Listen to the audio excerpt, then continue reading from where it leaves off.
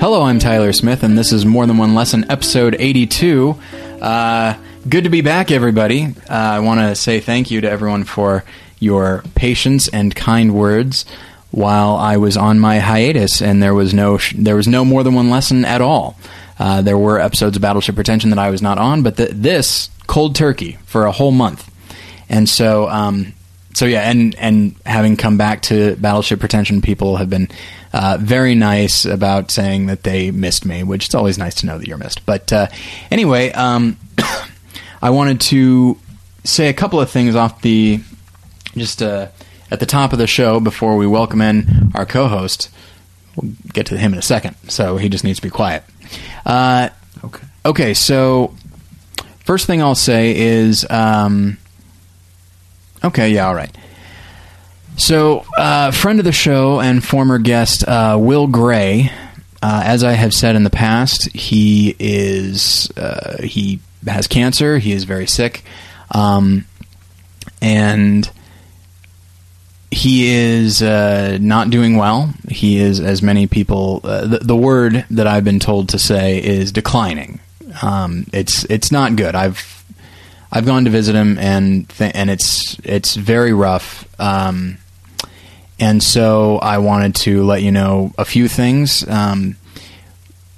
as far as what you can do. If you live other places, there's only so much that you can do to help. But if you go to morethanonelesson.com, on the side there will be a little button that says Help Will Gray. You can click on that. That'll take you to the website about how he and his wife Angie are doing. And you can donate money. I recognize that money's not going to solve all their problems, but the various things that he's doing, he's eating various types of special food, and he's on a lot of medicine and stuff, and it all costs money, obviously. And so anything that you can give would be greatly appreciated by Will and Angie.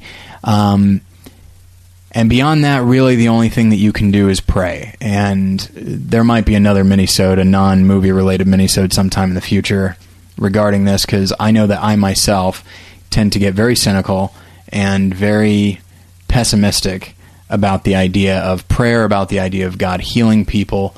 And I just naturally assume it won't happen. And so that's something I have to fight within myself. And so part of that, for me, involves prayer, and just praying that God softens my heart and helps me to realize that He is indeed a God of miracles and can heal people even when it seems like they are beyond help. So, I'm sorry to start everything off with that, but any money you can give and your prayers would certainly be appreciated. So, moving on to something slightly less sad.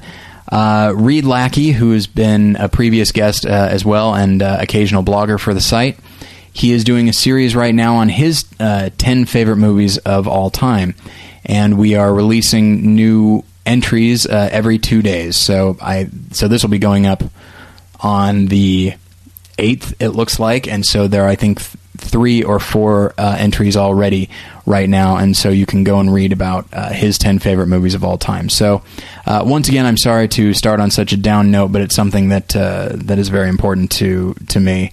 And so I will now welcome in somebody whose voice you haven't heard in a month, along with mine.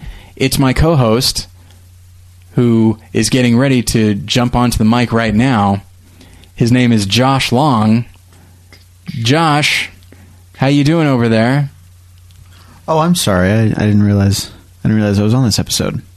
Hey, everyone. How's it going? Well, you better be careful with that tone.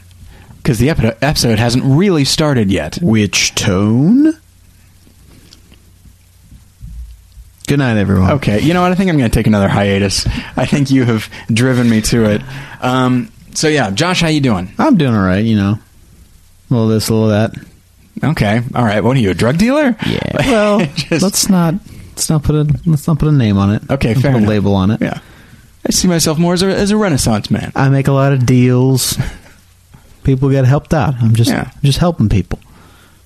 I deal in drugs. That doesn't make me a drug dealer. I love that you can get away with anything as long as your excuse is that you just wanted to help people. Is that how that works? That was the defense that the woman from Vera Drake used on the stand. She was like, "I just wanted to help young girls." Never saw that movie. Well, you killed several of them instead. Oh. Man, that movie just became way more relevant. I didn't think of that. Yeah. Huh. Something to keep in mind. Yeah. But, okay. Now, Josh, during the month that we were off... Yes, sir. What have you been up to? Well, a little this, a little that. Aside from that, but aside from your real income... Right. Your front job, which is, assistant directing and that sort of thing. What have you been up to with that? With that or besides that? With that. Oh, with that.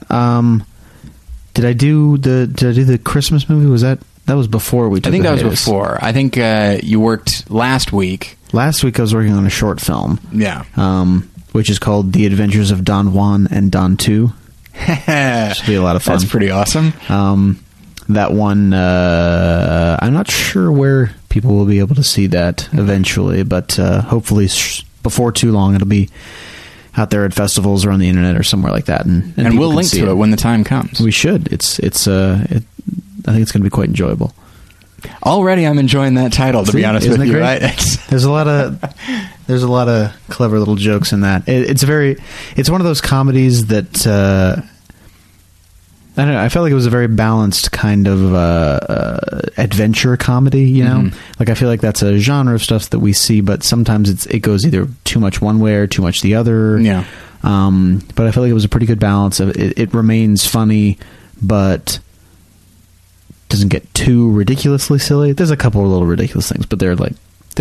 It's good stuff. So silliness is doesn't have to be a dirty word. It's not necessarily a bad thing. You know, if you earn it, then it's fine. Yeah. But, okay. So, that is The Adventures of Don Juan and Don 2. Just wanted to say it again, just because it's fun. And so, we'll let everybody know when that becomes available. So, all right. So, let's just jump right in. Now, the last episode, which had a friend of the show, Jason Eakin, which, by the way, I got a lot of nice feedback from you guys, and thank you for that. It was a nice note to go out on. But we're back now with a movie that you probably haven't seen. So here we go. It is. You might have. You might have.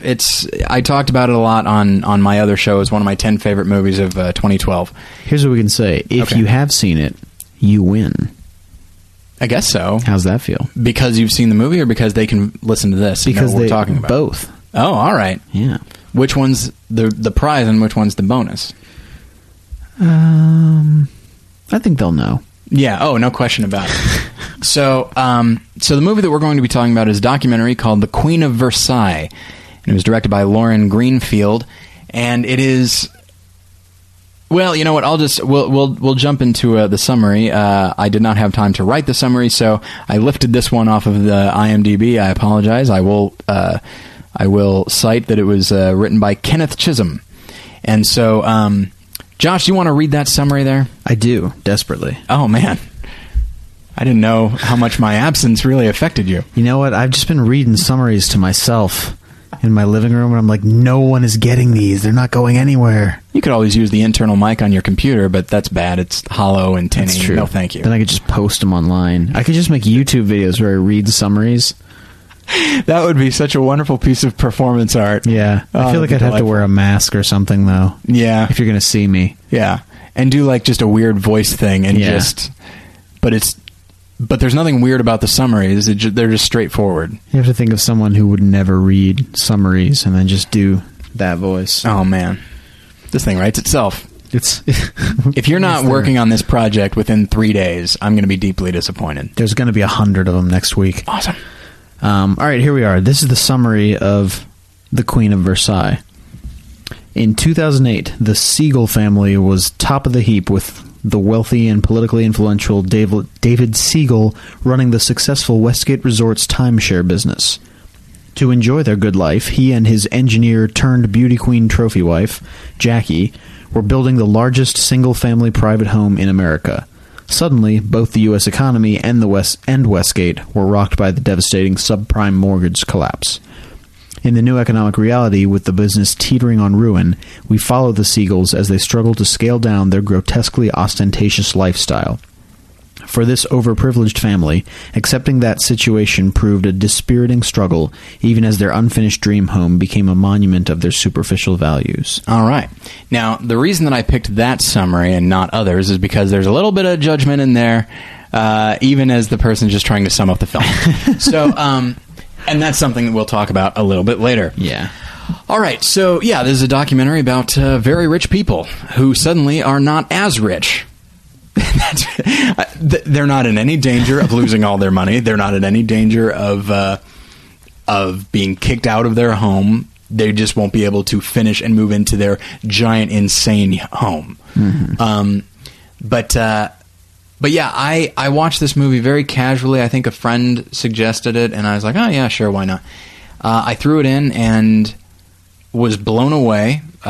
It was I found it to be incredibly enjoyable, but I also found it very insightful. And the movie, as far as its general tone, it kind of zigs when you expect it to zag. As even this summary shows, with a movie like this, you expect it to be about, these rich, out-of-touch people who are, grotesquely ostentatious.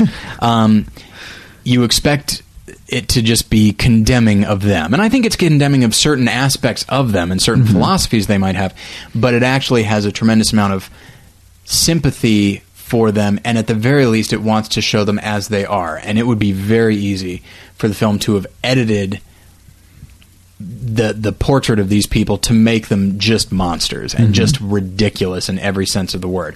And the fact that it doesn't shows tremendous restraint and I think humanity on the part of the filmmaker, Lauren Greenfield. But we'll talk more about that a little bit later. Josh, what did you think? I enjoyed the film. One thing I always like about documentaries, and not all documentaries, but there are several where the documentary, just because of the sequence of events, had to have started out as one thing and then become another thing. And that has to do what this one was, because they were making the documentary before the financial crisis in 2008. Right. So it was probably just a documentary about the largest single-family private home. Is that what it's called? Largest single-family private home in America. Yeah. So it was probably just going to be about how crazy that was and what it turned into. But then all these problems happened, and then it's more about that and how that affects their family, and not even just how not having the house affects them, but how the the financial situation affects them. Yeah, and I do like when and this can happen with documentaries. A good example of is a movie called Overnight. Anybody? Did you ever see that? No, I know about it, but I've never seen it. Well, it's basically very similar to this. It's documenting incredible success, and then that success falls flat in some way, or it starts to decline, and then the filmmaker, rather than say, "Well, I guess I won't be able to make this movie I wanted to make," instead says, well, maybe let's keep these cameras rolling. I think we got this. And so, excuse me. And so I think it shows just a really good instinct on the part of Lauren Greenfield. And so, the story is basically what the summary says. It's just you see, it starts out as a portrait of this family, and you think they're kind of silly. And while it does seem like it's a portrait of the family in general and David and Jackie, it really does focus in on Jackie specifically. It's more her story than anybody else's. Well, I think it's part of that is because she is more friendly to the cameras. Like, there is... there is this aspect of it that I can't decide whether I like or not, where Jackie almost sees it as if she's in a reality TV show. I feel like she treats it that way. She definitely plays for the camera. She does what she can to accentuate the good things about herself. And I'm not saying that because I think she's a terrible person or anything like that. But I do think... I'm not sure if it's on purpose or not. I feel like the film is tilted towards her rather than David. And almost like the film has a personality of its own, because David is relatively friendly to the film early on, but not completely cooperative, whereas she loves every moment of it. And I think she loves every moment of it, even when things don't go so well with them, whereas David, on the other hand, doesn't seem to want to speak to the cameras anymore. Yeah. There's also an interesting, and I guess this sort of speaks to who Jackie is as a person, is that David is, of course, I think 20, 30 years older than she is. Yeah. And, I mean, he's in his 70s, maybe even 80s. I think he's in his 70s. I think he's in his 70s. As the movie is going on, and she's, in her 40s, and she's an energetic woman, and she's, very attractive, and they've been married for years, so she was even more attractive as she was younger. She was a beauty queen, and, and her story is already interesting, but I'll get to that in a second. But one thing that I find interesting is that I'm sure he cared about her, and probably still does. That's the problem with talking about a movie like this, is you wind up speculating on people's lives. Yeah. Which, I'd prefer not to do, but such is the nature of the film. But yeah, when their marriage started, like, he really was, you do kind of get the impression he was sort of the typical millionaire, billionaire that, like, I want an attractive woman by my side. And so you really get the impression that she was meant to be a trophy wife. Yeah, she's not his first wife either. Right, yeah. That makes a difference as well. And so you really get the impression that's how things were supposed to be. Trophy wife. But she's not that type. She knows what she's supposed to be. But she also wants children. He is in his 70s. He does not want to have children. Meanwhile, they have many, many children. And it's just... And that's the thing, is, like, she wants to do these things. And one could say, oh, she's kind of a spoiled brat and she's giving him whatever she wants. But that's not actually the case, because there are times when he'll throw kind of a little tantrum, and she will call him out on it. She'll say, you shouldn't do that. Like, that's not appropriate behavior. And accountability is not something that a trophy wife often does. That's not something that's not their role. And so she does show that she is more than that. Yeah. And so already just in the like showing that aspect of their marriage, you get a sense that the filmmaker wanted to explore the complexity, because of course it would have been able to cut out everything where she confronts him and just make her be like, yes dear and no dear, like, because there are times when she is like that, when things are going great. And so I think this is one of those movies that, I know it sounds somehow counterintuitive, that, like, so much of what I like about it is the choices the director doesn't make, because almost inevitably those choices are the easier choices. And so, but yeah, and so it's just a film that I feel like takes people that would normally be very easy to explain and shows that no, they're really not. This woman, it's like, oh, she was a beauty queen and now she's married to an old guy. Yeah, I got it. Then you realize that she, in fact, got an engineering degree. Yeah. Before becoming a beauty queen. Yeah. Because, so clearly she's smart. She's very intelligent, and she made the choice to become a beauty queen instead of being an engineer, because she talked to people after she got the degree. She talked to people who were engineers, and they just seemed miserable. And she decided, I don't want to be that miserable. I don't want to do that. I'm going to do something else. So she goes and realizes, I'm going to be a beauty queen. And she is. And she just does it. And that's such a fascinating choice. And some people would say it's a shallow choice, and maybe it is, but it is her choice all the way. And you get the impression she probably could do almost anything she wanted. Mm-hmm. She has the smarts and the will to do that. Yeah. And I don't know. And she's not, at times she's kind of laughable, and at times she's kind of silly, and she does have a kind of a spoiled quality to her. Yeah, and I think that is one of the almost messages of the film, is that once you have a certain amount of money, you lose a little bit of touch with the rest of reality. Yeah. Like, you can create this insulated reality around yourself, and then can't necessarily function properly in the rest of the world. No. Which, I mean, I guess I have to say that's a bad thing. Yeah. I mean, to be out of touch with other people is certainly a bad thing. To not follow society's sets of rules isn't necessarily a bad thing. So, right. like, in the sense that she lives in a world where if she wants something, she just has it. I don't feel like that makes her a bad person because she is used to living in that type of world. Yeah. I don't know. It's very interesting. It's just kind of hard to understand. Yeah, and I think there's from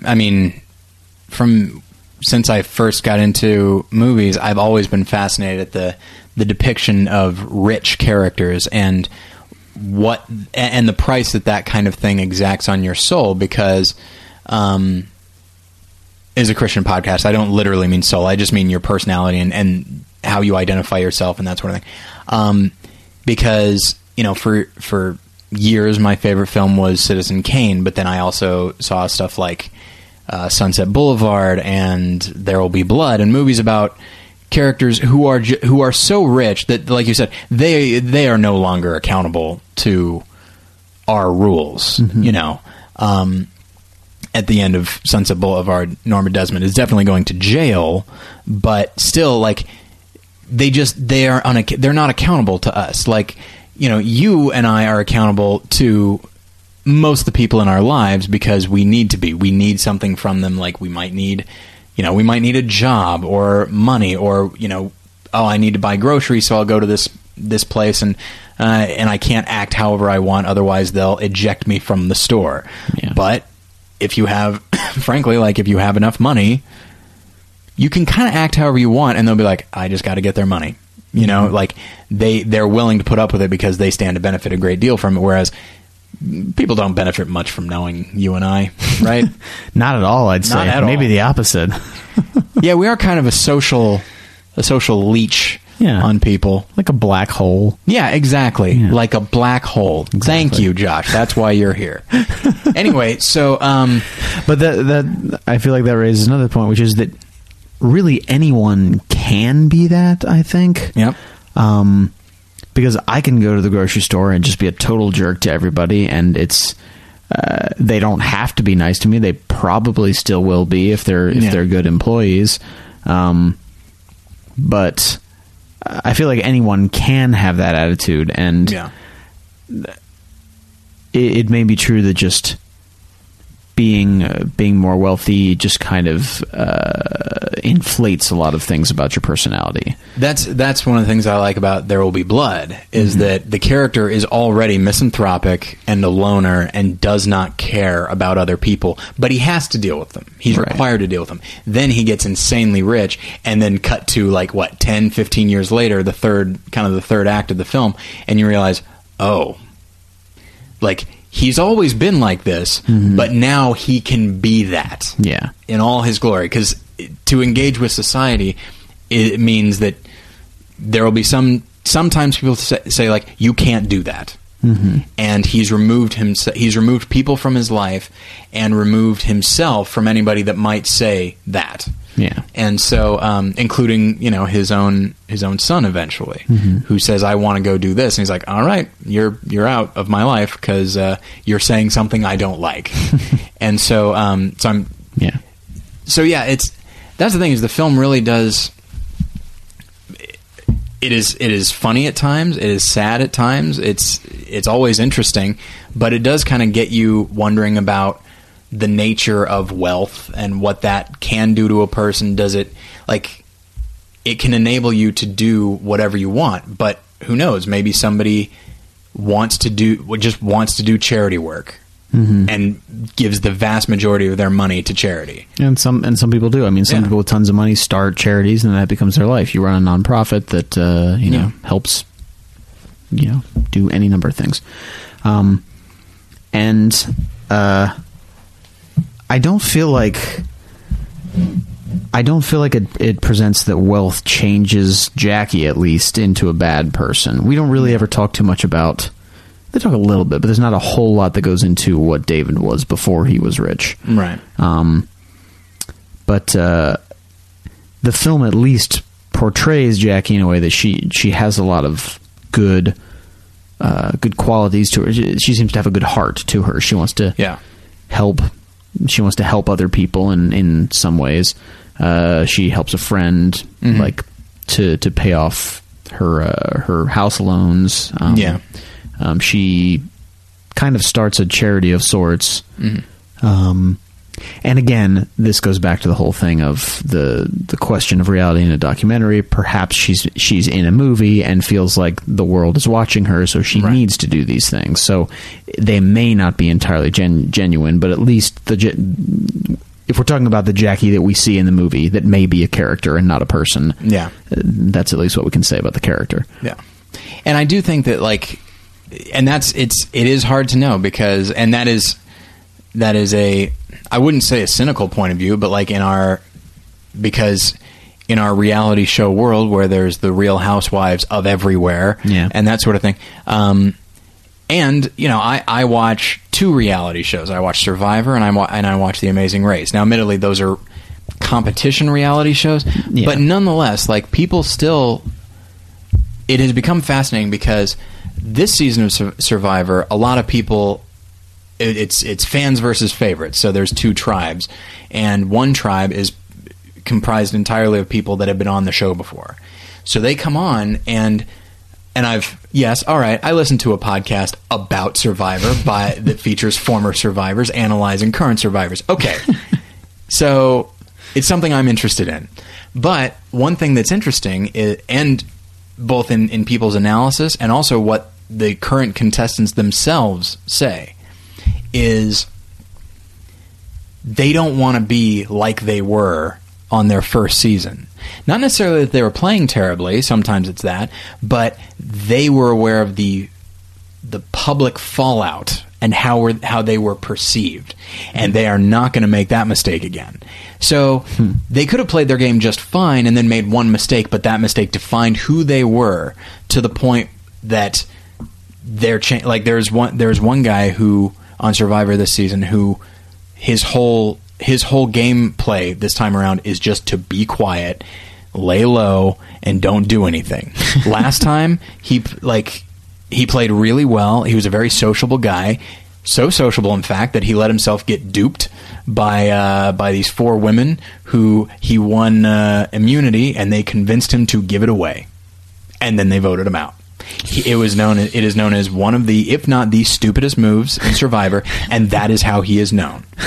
And it is clear he is so scared of making a dumb move again with the cameras on that it's like, well, I do want to be on Survivor because I might win $1 million.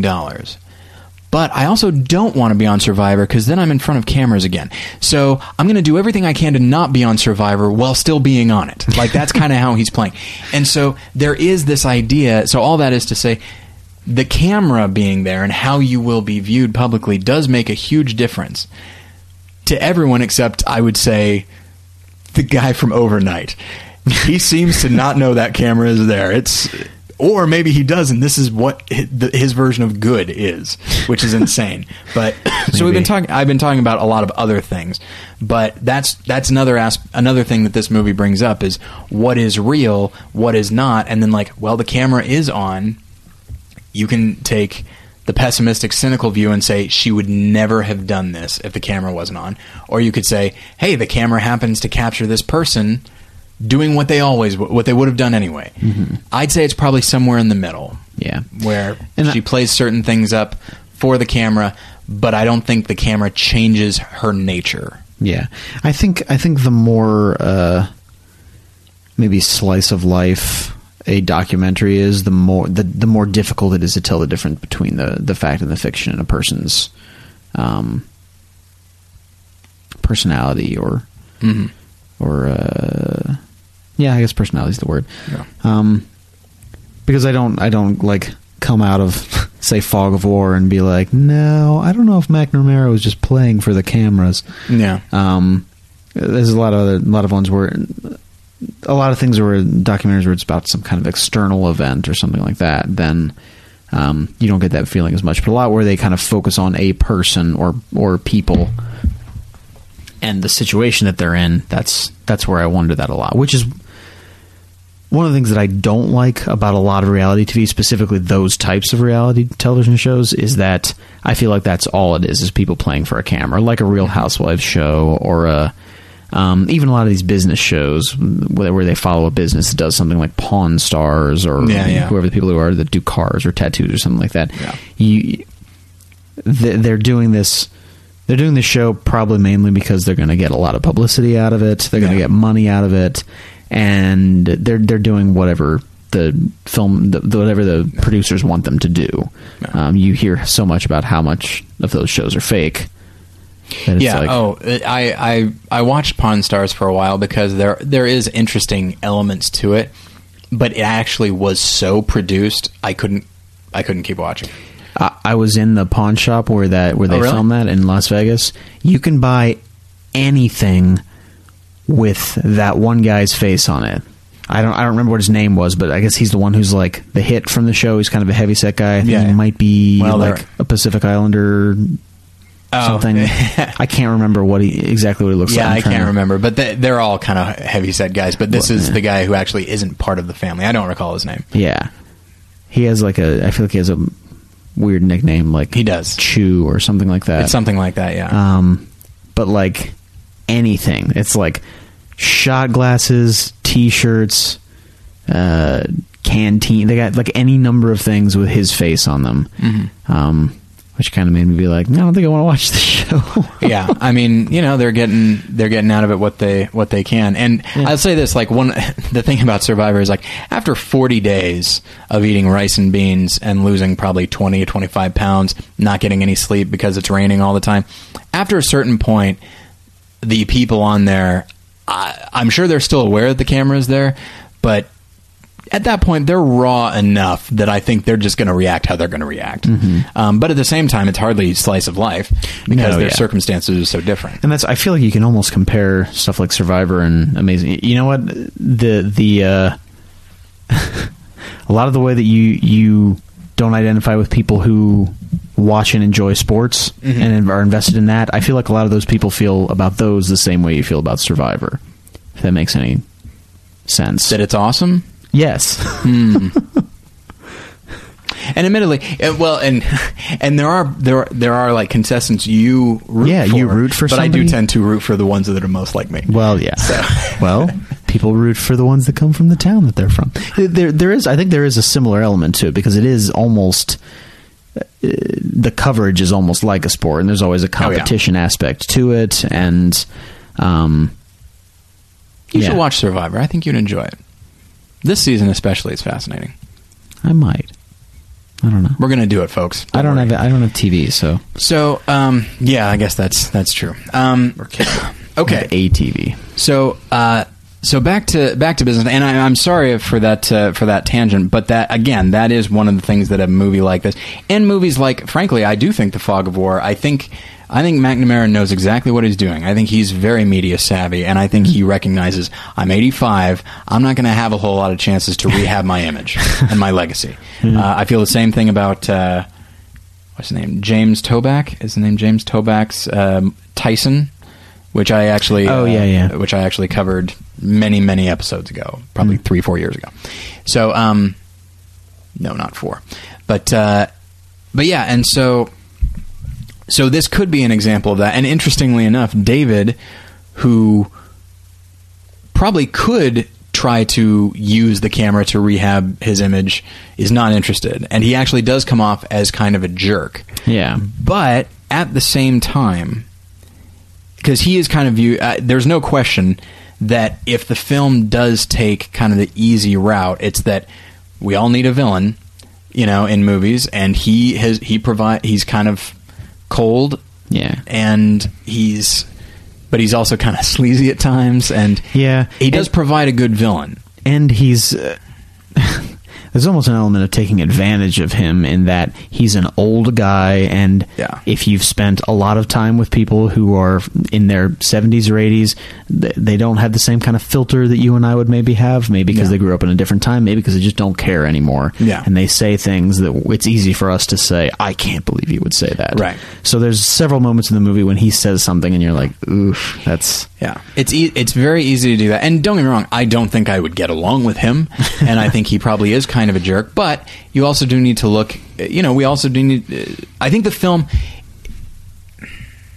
I think it inspires us so much to see things from these people's point of view that when you think about it, this guy is in his 70s. He has many children where he was not expecting to have them. He wasn't anticipating that.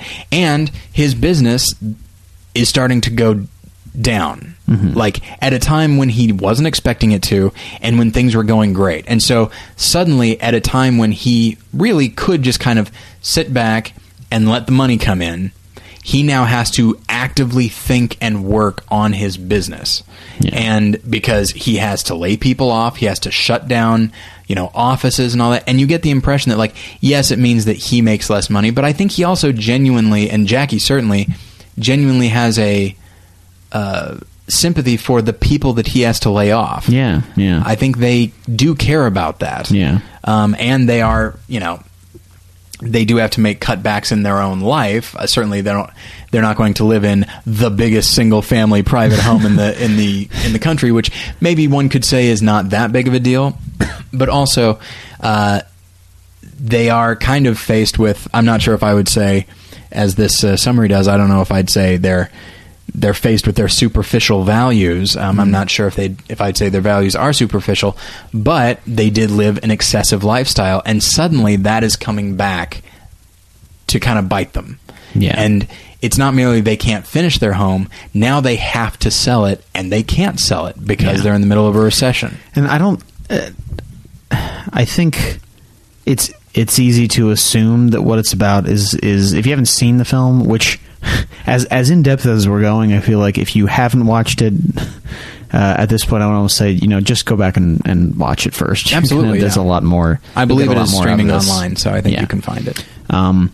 But if you haven't seen it, and even just reading this, you might think that it's about them mourning over not being able to get this ridiculous, gigantic house, right? And a lot of the pain or the problems that they're having in the film does not come from that. There is the pain of having to try and sell that house, but they're not like, woe is me, I can't live in this single, right. The largest, I'm going to have to read this off this every time, largest single family private home in America. Yeah. So like that's not what their tragedy is, that they can't do that. Like, you could in a lot of ways, again, if you were to look past the character of David in the movie and see the real person of David, you really could see him as kind of a tragic character in that he has had all this money, but it has led him to be in a place where he's very unhappy with his life. He's unhappy with his business. He seems to be unhappy with his wife and having all these kids around and all these dogs at times. They have a lot of dogs. Yeah. He lives in this world that is not really, it doesn't seem like his ideal. He even says, like, he's at one point, doesn't he say, like, I wish I could just go and like live by myself and not have to deal with all this stuff, all this. So you could see him as a tragic character. If the film was spun a different way, probably if he was younger and better looking and a little more affable, he might be seen as more of a tragic character. So, and while he is a jerk, I mean, I think the film clearly sees that he is very unhappy, and now he takes that unhappiness and puts it towards others, I think, including like his children, some of them grown. But yeah, I mean, he's So I don't necessarily have a great deal of sympathy for him, but yeah, he's not a happy person, and I think he's done all the things that life has said, do this and you'll be happy, and now here he is bearing the weight of all that and the consequences that comes from how he got it. Yeah. And he's miserable. He wishes, it's odd how so many people would say, I wish I had a lot of money and then I could go and do this. He has a lot of money and he still wants to go and do this. Yeah. This thing, remove himself from his problems. And so, mo money, mo problems. That's what I say, Josh. Well, I think there comes this illusion from what you were speaking of, there's this illusion that if you have money, you can just do whatever you want, and that's not entirely true. Like, you see David, he spends a great deal of his time, especially when things start going downhill, sitting in this room that's just filled with papers and boxes and files and just going through things. Like, imagine if that's your life. You sit at home and you're stuck in that room taking care of business. Yeah. Working overtime. but just to have that, so I think the illusion of there's an illusion that being wealthy allows you to be free from any kind of responsibility. Yeah. Which is not the case. I don't think anything short of maybe prison relieves you of any kind of responsibility. And I think it's telling of people being crazy. You have no responsibility if you are certifiably insane. That's true. But that doesn't seem like a good life either. Well, also, it can often be the case that in reality you have no responsibility, but you don't realize. But in your own mind, you do have some kind of responsibility to this, that, or the other. That's true. So mentally, it could be the same thing. Although from a practical standpoint, that might not be. That's an interesting intellectual exercise. Yeah, and maybe one that we won't go into here. Yeah. No, we don't have to. I'm sorry, we spent too much time on reality TV. Go on. But just saying that that's something inherent in us that we want in people, that we want to be free from responsibilities. And I think that's more where our desire for wealth comes from. Like, greed, I think, comes more from that, from wanting to not have to do this or not have to do that. Yeah. We don't get any inherent benefit from having piles and piles of money, or even just from having a gigantic house. Yeah. It's kind of nice to have the house, maybe, but you still have a lot of things you have to take care of. Yeah. And I think it is, it's, I think I've told this story on one of my podcasts, that there is a lot of joy in not having to do something. I remember when I was a kid, then this started young.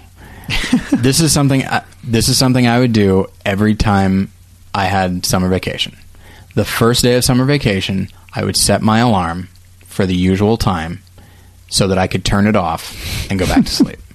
I would do that so I could it's like, why not just let yourself sleep? It's like, I've got the rest of the summer to sleep. This is my my passage to the West. Like, this is like, all right, like, I don't need to wake up, clock, shut up. I'm going back to sleep. And that's the thing, is like, having wealth, you feel like, I don't need to do this other thing. But eventually summer vacation ends and you realize that you might be free from certain responsibilities, but life itself has responsibilities.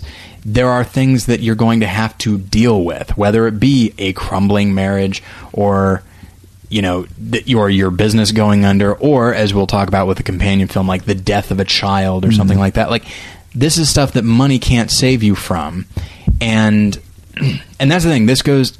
I want to say this two ways. One is, if you are like hoping to become rich, thinking that all your problems will be gone, then that is a flawed way of thinking.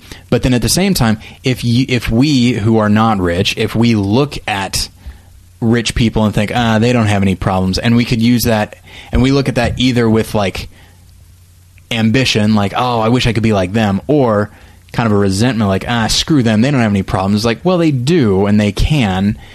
They might be better equipped financially to handle certain problems, but there are some problems that cannot be paid for.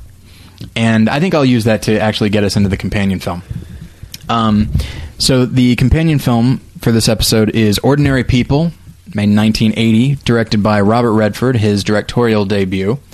Written by Alvin Sargent, the film went on to win Best Picture, Director, Supporting Actor, and Adapted Screenplay. Supporting actor for Timothy Hutton. And it's a film that I first saw when I was, probably in high school, and I loved it. I thought it was great.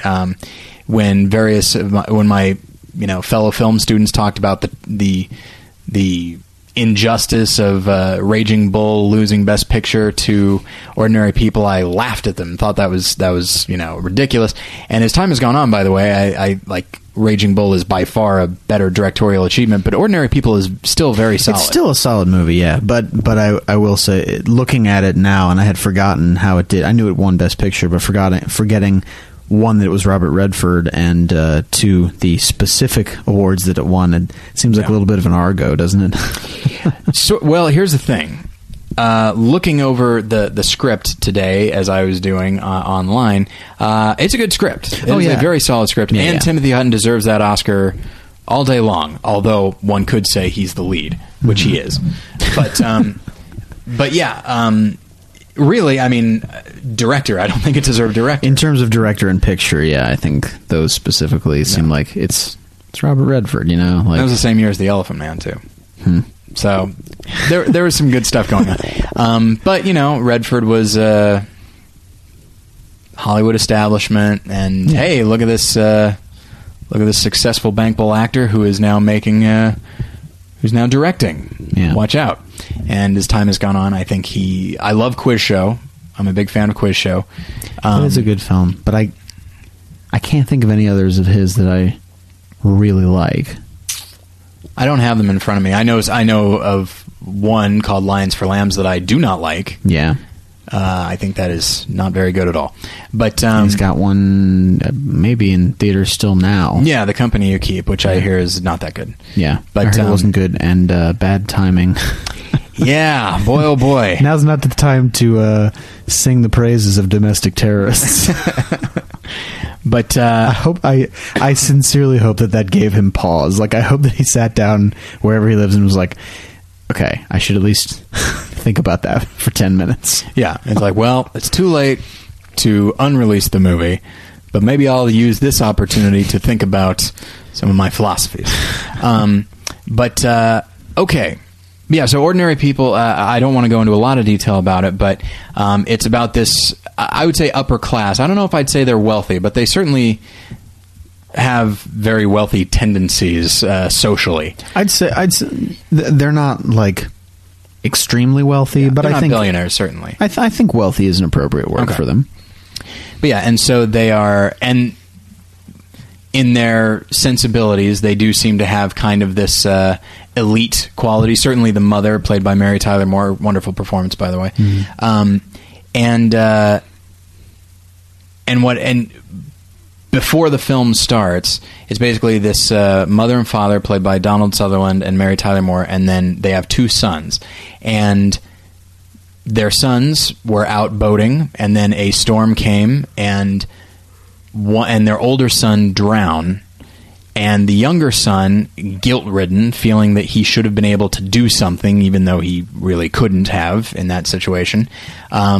The younger son has tried to kill himself unsuccessfully, and has spent some time in a mental institution, and has just gotten out. That is all. That's everything that happened before the movie started. And I know some people would say, "Well, that's the movie. There's your movie right there." But to me, that's part of the brilliance of. And I haven't read the book, but that's part of the brilliance of this story, is knowing where to start it, which is the road to recovery, and trying to people who they all live in the same house, but they couldn't be more disconnected from each other emotionally, and trying to get back in touch with one another and that sort of thing. And so that makes me think of, kind of on the other side of the coin of that same theme, is Into the Bedroom is another film that... In the Bedroom, excuse me. The kind of the incident that could be the movie is the inciting incident of the film, and then it's more about, like you said, the Road to Recovery. Yeah. But their approach is very different. Very different, yes, indeed. Man, can you imagine? So, if Donald Sutherland's like, all right, it's time to take out the trash. Excuse me. And so, yeah, I think it's just, from a filmmaking standpoint, it's fine. It takes its time. It is, Robert Redford allows it to just move very slowly, as kind of, it really does feel like a movie about healing in every way, including its pace. It's slow, it's methodical, and it does, and I think it earns everything that it has. Everything that happens in the film, I think it earns it because it takes its time to get there. So, so if you haven't seen it, I highly recommend it. I don't think it's a better movie than Raging Bull, but I definitely think it deserved certainly supporting actor and maybe best adapted screenplay as well. I can't think what was also nominated that year.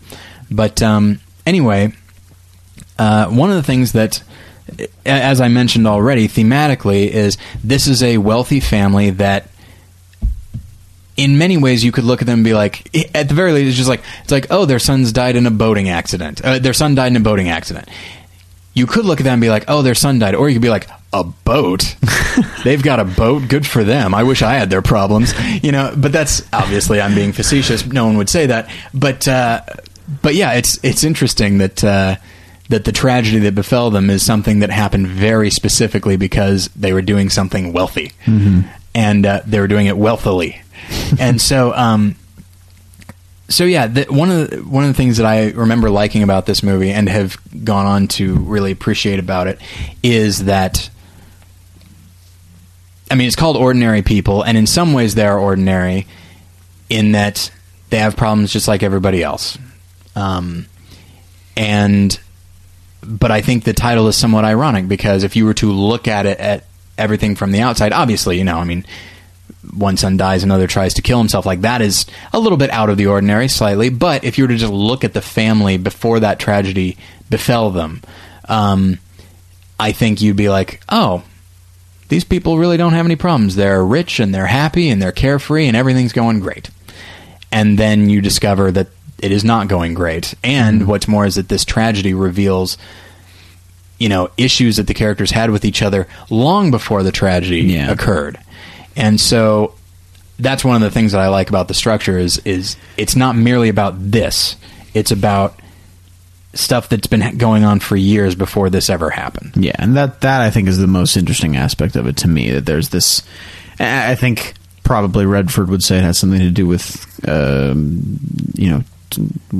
came out in 1980, you might say it had something to do with kind of an American complacency, an idea that everything's okay, so we don't really need to talk about anything or something like that. Because I feel like that can be a general American attitude of if everything's all right, just don't, not realizing that there may be things underneath the surface that are problems. Yeah. And how something like this suddenly makes all that bubble to the top. Yeah. It kind of reminds me of Mad Men in a lot of that. Yeah. The themes that it's exploring. Yeah. But yeah, and so to link these movies together, we have people that we instinctively would look at and say, they're great. Not that we think they're great people, but it's just they're doing fine. You might say they're extraordinary. They're extraordinary, and they're queens of Versailles people. Anyway, right. So it's so I would say, and I hope I'm not I don't know, I hope I'm not reaching too much, but one of the things that I wanted to talk about, and I touched on this months ago when we talked about Struck by Lightning, that there are people in this world that it is perfectly okay to resent and to speak ill of, and everyone will be on your side. Mm-hmm. Sometimes it's just a joke. You can make jokes about lawyers, and everyone will be like, "Ha, yeah, I hear you." Or politicians. There's just certain things. And as time has gone on, making jokes, or maybe not even jokes, just saying very resentful, spiteful things about the rich is very accepted. I mean, you look at, and I think I did it. One of my first minisodes was about this. You look at like some of the protests that happened like in Europe, and you look at like Occupy Wall Street and that sort of thing, and just a lot of it was kind of some of it was like anti-capitalism, but there was a real just hatred, like really white hot hatred of the rich. And lest anybody think that I'm saying, no, the rich are great, I'm saying that basically it's neutral. I'm saying that money, how much money somebody has or does not have is neutral. And that from a Christian standpoint, there should not be any group that it is okay to hate. Yeah. And if you look in the Bible, I mean, it talks about a culture that really hated lepers and prostitutes and tax collectors and like had no like widows and orphans and that sort of thing, and just basically like if you were rich and if you were a Pharisee, if you held the law, like all these certain things, if you did everything right, quote unquote, then the culture favored you and did not favor the poor and the sick and that kind of thing. And as time, and obviously like we are supposed to have a particular heart for the people that society has cast aside. Your, drug addicts, your homeless, poor in general, oppressed, whatever. We are supposed to have a heart for those people. But I think as time has gone on, we have developed a heart for those people and have no sympathy at all for the rich. And I'm not saying give to charities that give money to rich people, because I don't think they exist, unless they're corrupt. But basically, it's like, no. It has to be all of them. You have to love everybody. It doesn't mean you have to like the choices people make, but you do have to love everybody, even the people that you think, like, they don't need my love. They already have a boat, or something like that. Yeah. Oh, we like to look at the parts of the Bible that kind of go with what we think or what is in vogue today, and kind of play up those parts. But if we're talking about who Jesus was kind to and spent time with and loved, people talk a lot about how he hung out with the lepers and the prostitutes, who were clearly lower class people. But tax collectors is always lumped in there too, and they were wealthy people. They were the wealthy. They were wealthy and corrupt, and they got wealthy off of the oppression of others. Right, exactly. So like, if you're wondering who that is today, that's like your Bernie Madoff. Like, that's so Jesus wouldn't only come out here, and if Jesus were to come here today, he wouldn't only spend time with the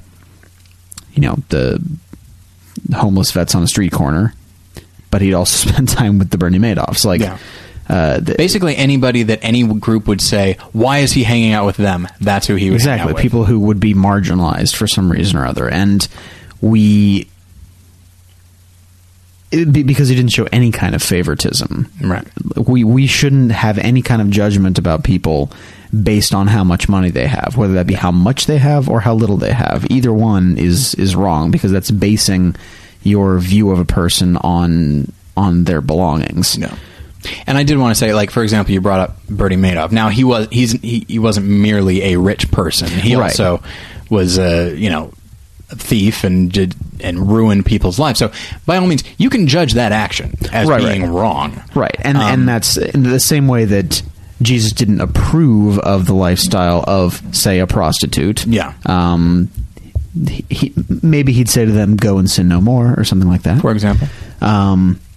So, like, even though there are a lot of, I think it's key that some of the people that he loves, that he extends love to, are people who are not only looked down upon because of what they have or don't have, but because they did things that are wrong, even wrong by Jesus' standards. Right. And that doesn't mean he it's just glosses over everything that they've done. There's still standards, and Jesus is God, and God is a God of righteousness, and requires that, but so he doesn't forget about all of that, but he still is able to love those people. And I feel like that balance is something that is the church tends to swing wildly on one side or the other. Yeah, with that. There are plenty of churches that emphasize wealth as like somehow a tenet of Christianity, that like, hey, you're just not asking God for wealth. Yeah. That's why you don't have it. Or maybe he's punishing you somehow. It's like, well, hang on, slow down. That's not true either. Yeah. But then, yeah, it sometimes in response to that, it'll swing the other way and it'll be like, you should just, if you're not living a life of poverty. And by the way, I'm about to read something from the Bible that gives people that could probably justify what those people say, which I will say right now. This is Matthew 19 verses 16 through 24. Just then a man came up to Jesus and asked, "Teacher, what good thing must I do to get eternal life?" "Why do you ask me about what is good?" Jesus replied. "There is only one who is good. If you want to enter life, keep the commandments. Pardon me." "Which ones?" he inquired. Jesus replied, "You shall not murder, you shall not commit adultery, you shall not steal, you shall not give false testimony, honor your father and mother, and love your neighbor as yourself." "All these I have kept," the young man said. "What do I still lack?" Jesus answered, "If you want to be perfect, go, sell your possessions and give to the poor, and you will have treasure in heaven. Then come and follow me." When the young man heard this, he went away sad, because he had great wealth. Then Jesus said to his disciples, "Truly I tell you, it is hard for someone who is rich to enter the kingdom of heaven. Again I tell you, it is easier for a camel to go through the eye of a needle than for someone who is rich to enter the kingdom of God." Okay, so that seems pretty cut and dry. Obviously, we should sell all our stuff and give the money to the poor. If we want to be perfect. If we want to be perfect. But of course, he doesn't require that of everybody. He doesn't if that's in fact what everyone is supposed to do, then he would have said that to everybody in the Bible. But he said it to this guy specifically. Or even he would have said it earlier on. Like exactly. When the guy asks, "What do I need to do?" he doesn't say, "Sell your possessions immediately." He says, I'm looking for it now. "Obey the commandments." Yeah. "Keep the commandments," he said. Yeah. Yeah, he lists all of them and says, "Do that." And then the guy says, "Done," which is fascinating already. Yeah, there's so many... This passage gets thrown around so much, and there's so much going on in it. Yeah. And a lot that we just can't know. Like, just from the things that the guy says. Like, when Jesus says which commandments... Or to keep the commandments, he says which ones. Like, what kind of a question is that? Yeah. Which ones? Like, it either means that he thinks some commandments he doesn't need to follow, which is a strange thing to say, or even to think... Or it means that he thinks that some are more important than others, which is also a weird thing to say. And that, I think, says something about his heart. There's a lot going on with this guy. Yeah, as if to say, yeah, commandments, all right. Seriously, though. What do I really need to do? Yeah. And by the way, I'm about to quote something from... I like to think that maybe he, palmed Jesus a 20 when he said that. He was like, "Yeah, but which ones?" And he gave him speaks very loud in front of other people. He's like, "Oh, yes, no, the commandments, I understand." Okay, seriously, look. Man to man. Come on. Murder, you got it. What else? So I'm about to quote something from Tim Keller's King's Cross, which I actually have not read, but I read a large passage in the book about this passage from the Bible. And it's passage is probably 3 or 4 pages long, and so I didn't want to include all of it, so I just included a couple paragraphs, but it's very interesting what he has to say.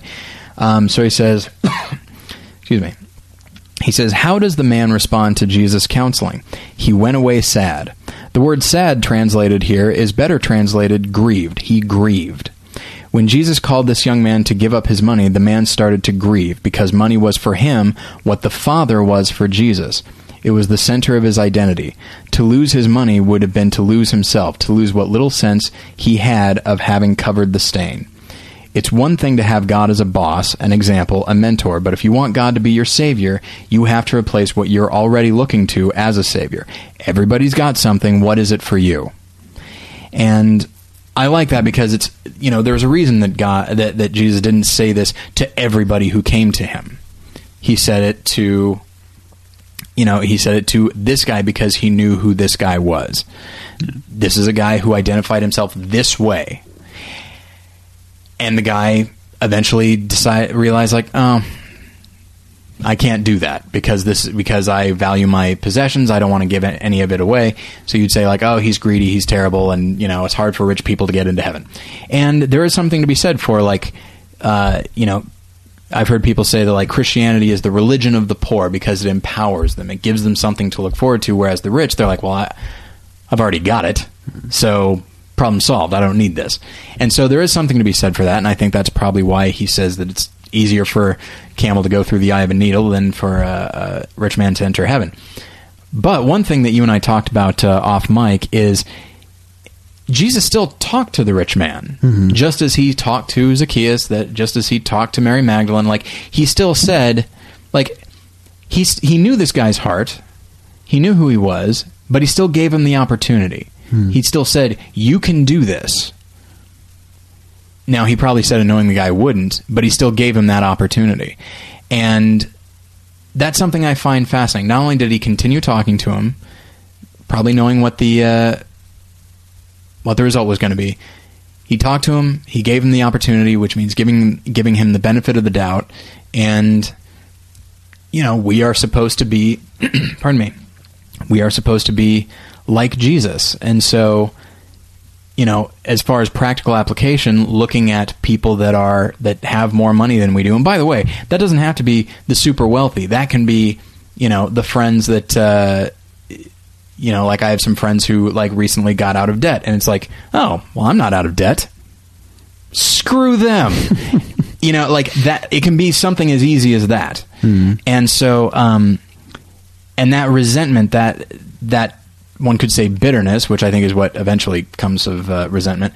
Like I think it does come. I can speak for. I'll speak for me, but I think this is probably fairly universal. I think it comes from a place of envy, and it can be anything that somebody has that you don't have, and just you can either try to get it somehow, or you can get really mad at that person and just say, screw them, they probably didn't, and make any kind of accusation as to how they acquired this thing or whatever. But either way, it comes from a negative place. It comes from, and eventually you'll probably put yourself in a superior position. I mean, if you think about it, if we're actually going to think of other people as people, and we're going to say do that with rich people, unless you know for a fact that they did something evil to get to that point, why on earth would you not like be excited for that person? Why on earth would you not say, well, that's great, I'm so glad that person can have these nice things, can have this nice car, can live in a nice house, can have a boat, whatever. Yeah. Like, if we're only looking at people just as Jesus would, as God would, as if we're going to look at it in that way, then it doesn't even make sense for us to be angry at people who have these things, unless barring, like we said, the fact that they've done something that we know is wrong, that we know that they've done something we know is wrong to do that. Yeah. Again, even that doesn't give us the excuse to not love them. Right. But that's more of an excuse to at least be upset with them or angry with them. And it can come from a place of like, why not me? If it comes from if your resentment comes from a place of anger, like it's what you're ultimately, if it comes from a place of envy, like ultimately you're saying, what about me? Why isn't this happening for me? Yeah. I know that for myself, I deal with a great deal of envy a lot of things. It can be abilities, it can be education, it can be good looks. Okay, pretty much everything I can find a way to feel envious of. But what I'm basically doing when that happens is like if somebody's like better looking than I am, which is something that I was always, when I was growing up, I was always very conscious of, like, no woman's going to want me because look at this attractive guy. And eventually, and that quickly turned into a few things. One is me feeling like I was never good enough, including, by the way, not good enough for God, which is not a good attitude to have. But then also, it eventually came to like just assuming like, that guy's got everything, so he doesn't need my sympathy, he doesn't need my friendship, and if something bad were to befall people, I found myself being like, good. Bring them down to our level. Like and it's like, that is an ugly, ugly feeling. Yeah. Speaking as someone who has felt that feeling, like that's not good. And by the way, it's remarkably unchristian. Yeah, definitely. And by the way, the other half of it is, if there's someone you envy, that means there's someone you don't. And if there's someone you don't envy, it's probably because you feel like you're better than they are somehow. It's like let's go back to like someone who's like good looking. It's like I wish I could look like them. It's like, well, what about this person? It's like, well, come on. Because then it's just constant comparison, and then you're seeing where you measure up, where you're kind of beating this person, but you're not quite that person. Like, and it's just, to me, it almost seems like, to use an image, it's almost like you're just sitting alone in a room full of papers, like David is, just sorting through them, just trying to make things work out in your favor, and it's just miserable. Yeah. And so I've got a couple quotes here about envy. One from Bono, lead singer of U2, a band I do not care for. But he says, it's very different here in America, and this was a few years ago. It's very different here in America. In America, you look up at a mansion on the hill and you say, one day I'm going to live in that mansion. In Dublin, where we come from, especially on the north side, people look at the mansion on the hill and go, one day I'm going to go get that son of a bitch.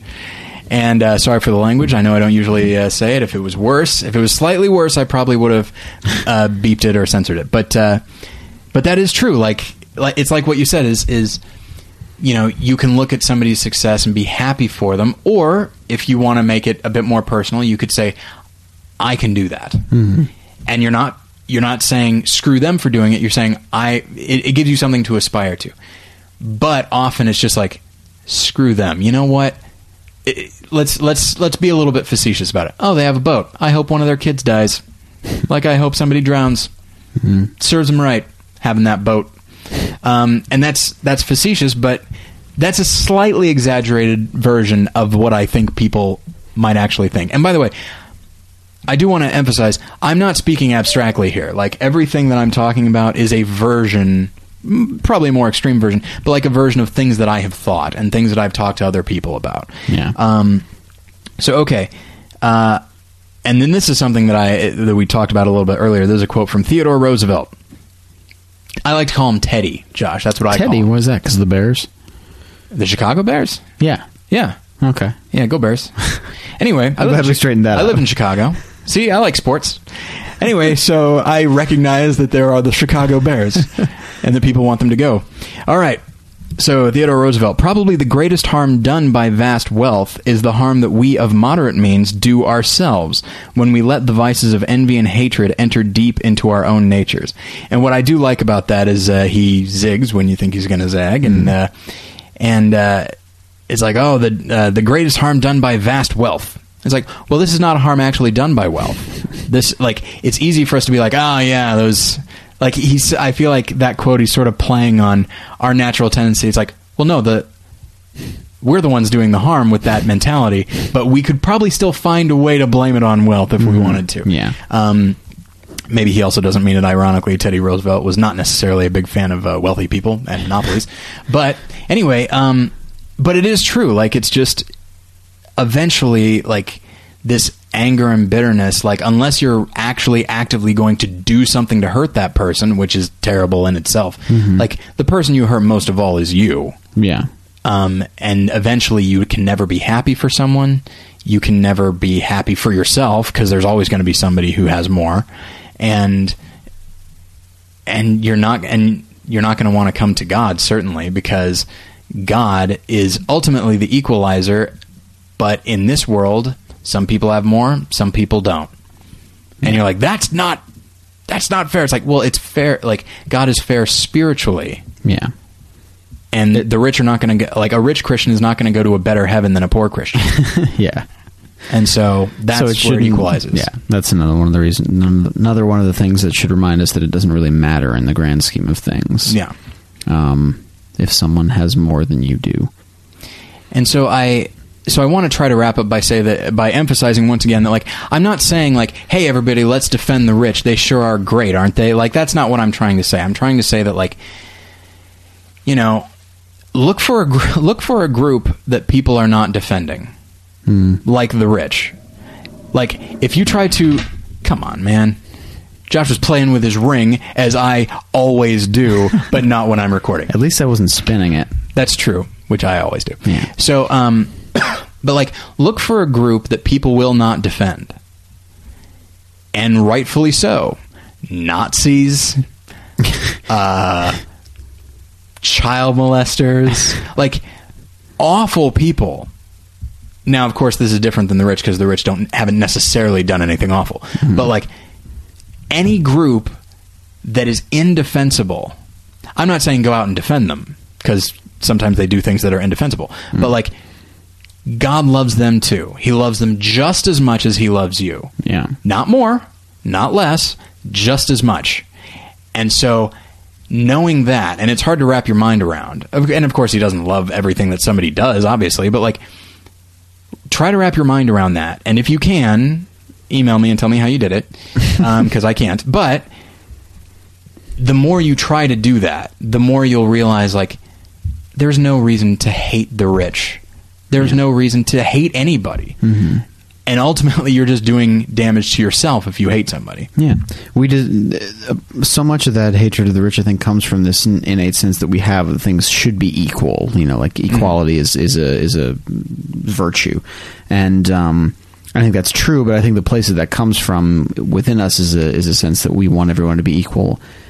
I think that comes from God. I think that's part of our nature. Mm-hmm. God sees us all as equal, but we start to think of things. We want that equality, that it comes from a good place, but we want it in earthly terms, which comes from a bad place. So we think that people shouldn't have more money than other people, or we think that, like, people shouldn't have more opportunities than other people, or be more good looking than other people. Mm-hmm. Like, if you've ever seriously said to yourself, it's wrong that some people have money and other people don't, then in that same way, how ridiculous would it be to yourself if you were to say, I think it's wrong that some people are attractive and some people are not?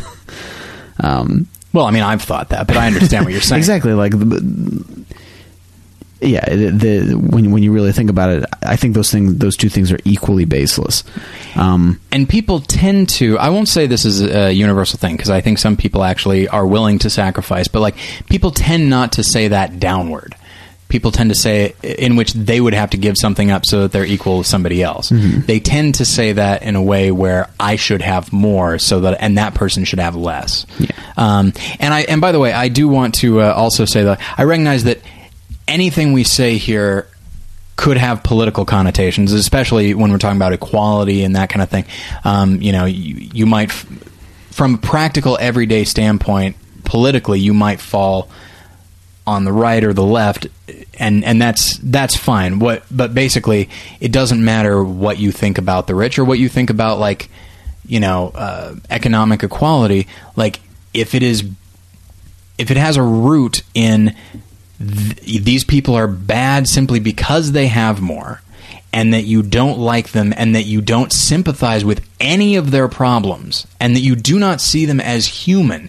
They lack humanity because they've got all this money. That's what we're talking about. Yeah. That's the problem. You can be left or right. Like I lean right, but that's, you know, whatever. And we're really not. I mean, if you're furious about this right now, we're not talking about policy, right? Right now, we're talking about what your heart's attitude should be towards people. Yeah. And even if you think that someone should be, through some kind of policy, made completely unhappy in their lives, or whatever you think, or completely changed or something like that, I say go right ahead doing that, as long as you're okay loving those people. Yeah, and that's the thing, is like, to go back to the episode about Struck by Lightning, let's look at it like this, like from the point of view of, like, equality, and by all means, like, give money to the poor. And if you want to vote in such a way that you think the government should give money to the poor, by all means do that. At the same time, pray for the rich. Mm-hmm. Pray that they do the right thing with their money. Pray that they have good lives as well. Like, anybody that you don't like or that you think are just like, those bunch of jerks, pray for them. Pray that they feel God's love and that they choose to follow Jesus. Like, if you find yourself resistant to that, if you find yourself resistant to the idea that why should these people, and by the way, again, I keep saying by the way, and it's because I keep having thoughts.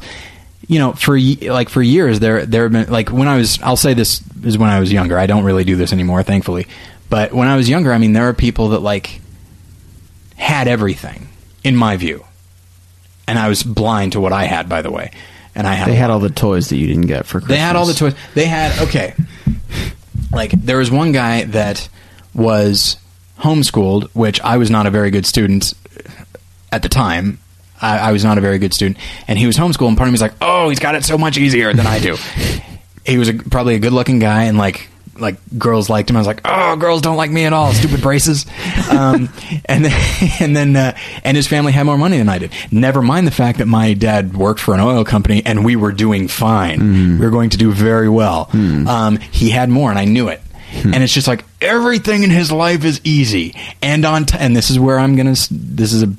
This is a bad thing, what I'm about to say, but I felt it, if only for an instant. I felt it when I was younger. I was like, and on top of all that, he's even a Christian.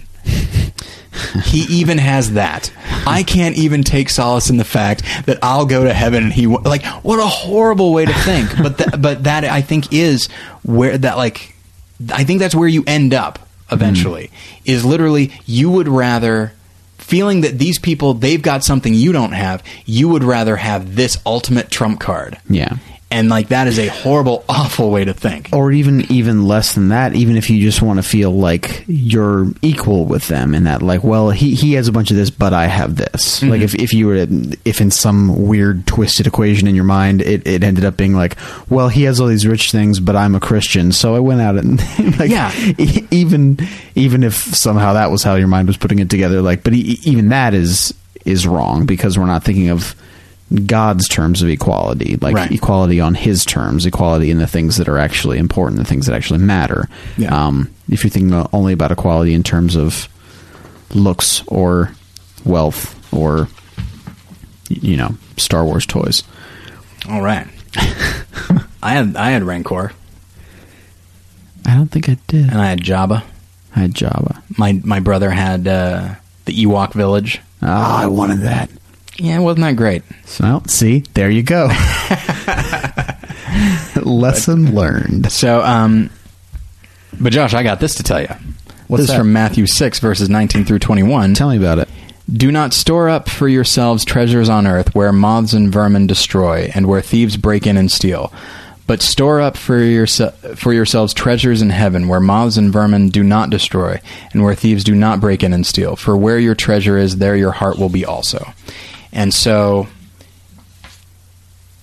you know, that's the thing, is, like, I do want to emphasize, again, we're not necessarily defending the rich, we just don't want to demonize the rich. Mm-hmm. And we do want to emphasize that we're not even talking about being pro-wealth. Like, if someone wants to be wealthy, great.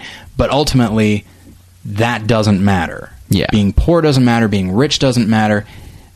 And then I'll say this real quick. Romans 3:23, I've said it before. For all have sinned and fall short of the glory of God. There's your equalizer. Yeah. Rich, poor, black, white, male, female, it doesn't matter. All have sinned and fall short of the glory of God. It doesn't matter how much money you have or don't have.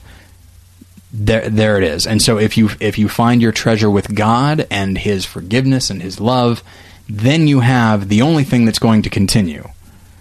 And if somebody has, like, all this wealth, like, you can, and you don't, you can take comfort in what you have, not in a spiteful way, like I have it and they don't, but, like, and if you have that, then you will adopt a Christ-like attitude.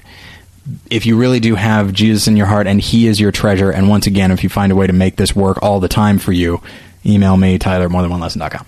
And so, but if you really do have that, and then your wealthy friend that you've been really envious of, probably the envy will start to go away, by the way. But if they become a Christian, your attitude will be wonderful. Mm-hmm. That's great. As opposed to, really? They have to have that too? Mm-hmm.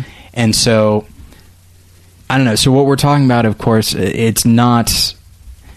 It's about something bigger than are rich people good or bad, or is wealth good or bad, or should the wealthy pay more in taxes? Like it's about bigger things than that. It's about it's about where we are internally in how we approach certain people, including people that our modern culture say are perfectly okay to despise. And you can, and by the way, you can watch The Queen of Versailles, and you might think these people are awful, and be like, oh, they're so spoiled and they're so childish. God still loves them. They still have their problems, same as you do. They're still people, and you need to treat them as such, as do I. All right. I think that's where we are going to leave off. All right, real quick. Next week, there will be a mini-sode in which we talk about my 8th favorite movie of all time. Which what was that? Never mind. Yeah. Yeah. Sorry, that episode's already been recorded, so Josh just got a little confused. It's hard to keep track of sometimes when you do things totally out of order. Yeah, you know. But yeah, so you can go and listen to that. Once again, I do want to say, go to morethanonelesson.com, click on Help Will Gray, and be praying for him and Angie, and give money where you can, because they do use it. It goes to everyday costs. So anyway, and at morethanonelesson.com, there are a number of blogs that you can read, including discussions of Reed's favorite movies of all time. You can email me, Tyler at morethanonelesson.com. You can email Josh at morethanonelesson.com. You can find us on Facebook and become part of the group. You can follow me on Twitter, twitter.com/morelessons, and you can follow Josh at the Josh Long. So thank you all for listening. Josh, thanks for being here. Oh, yeah. And we'll get you next time. Bye.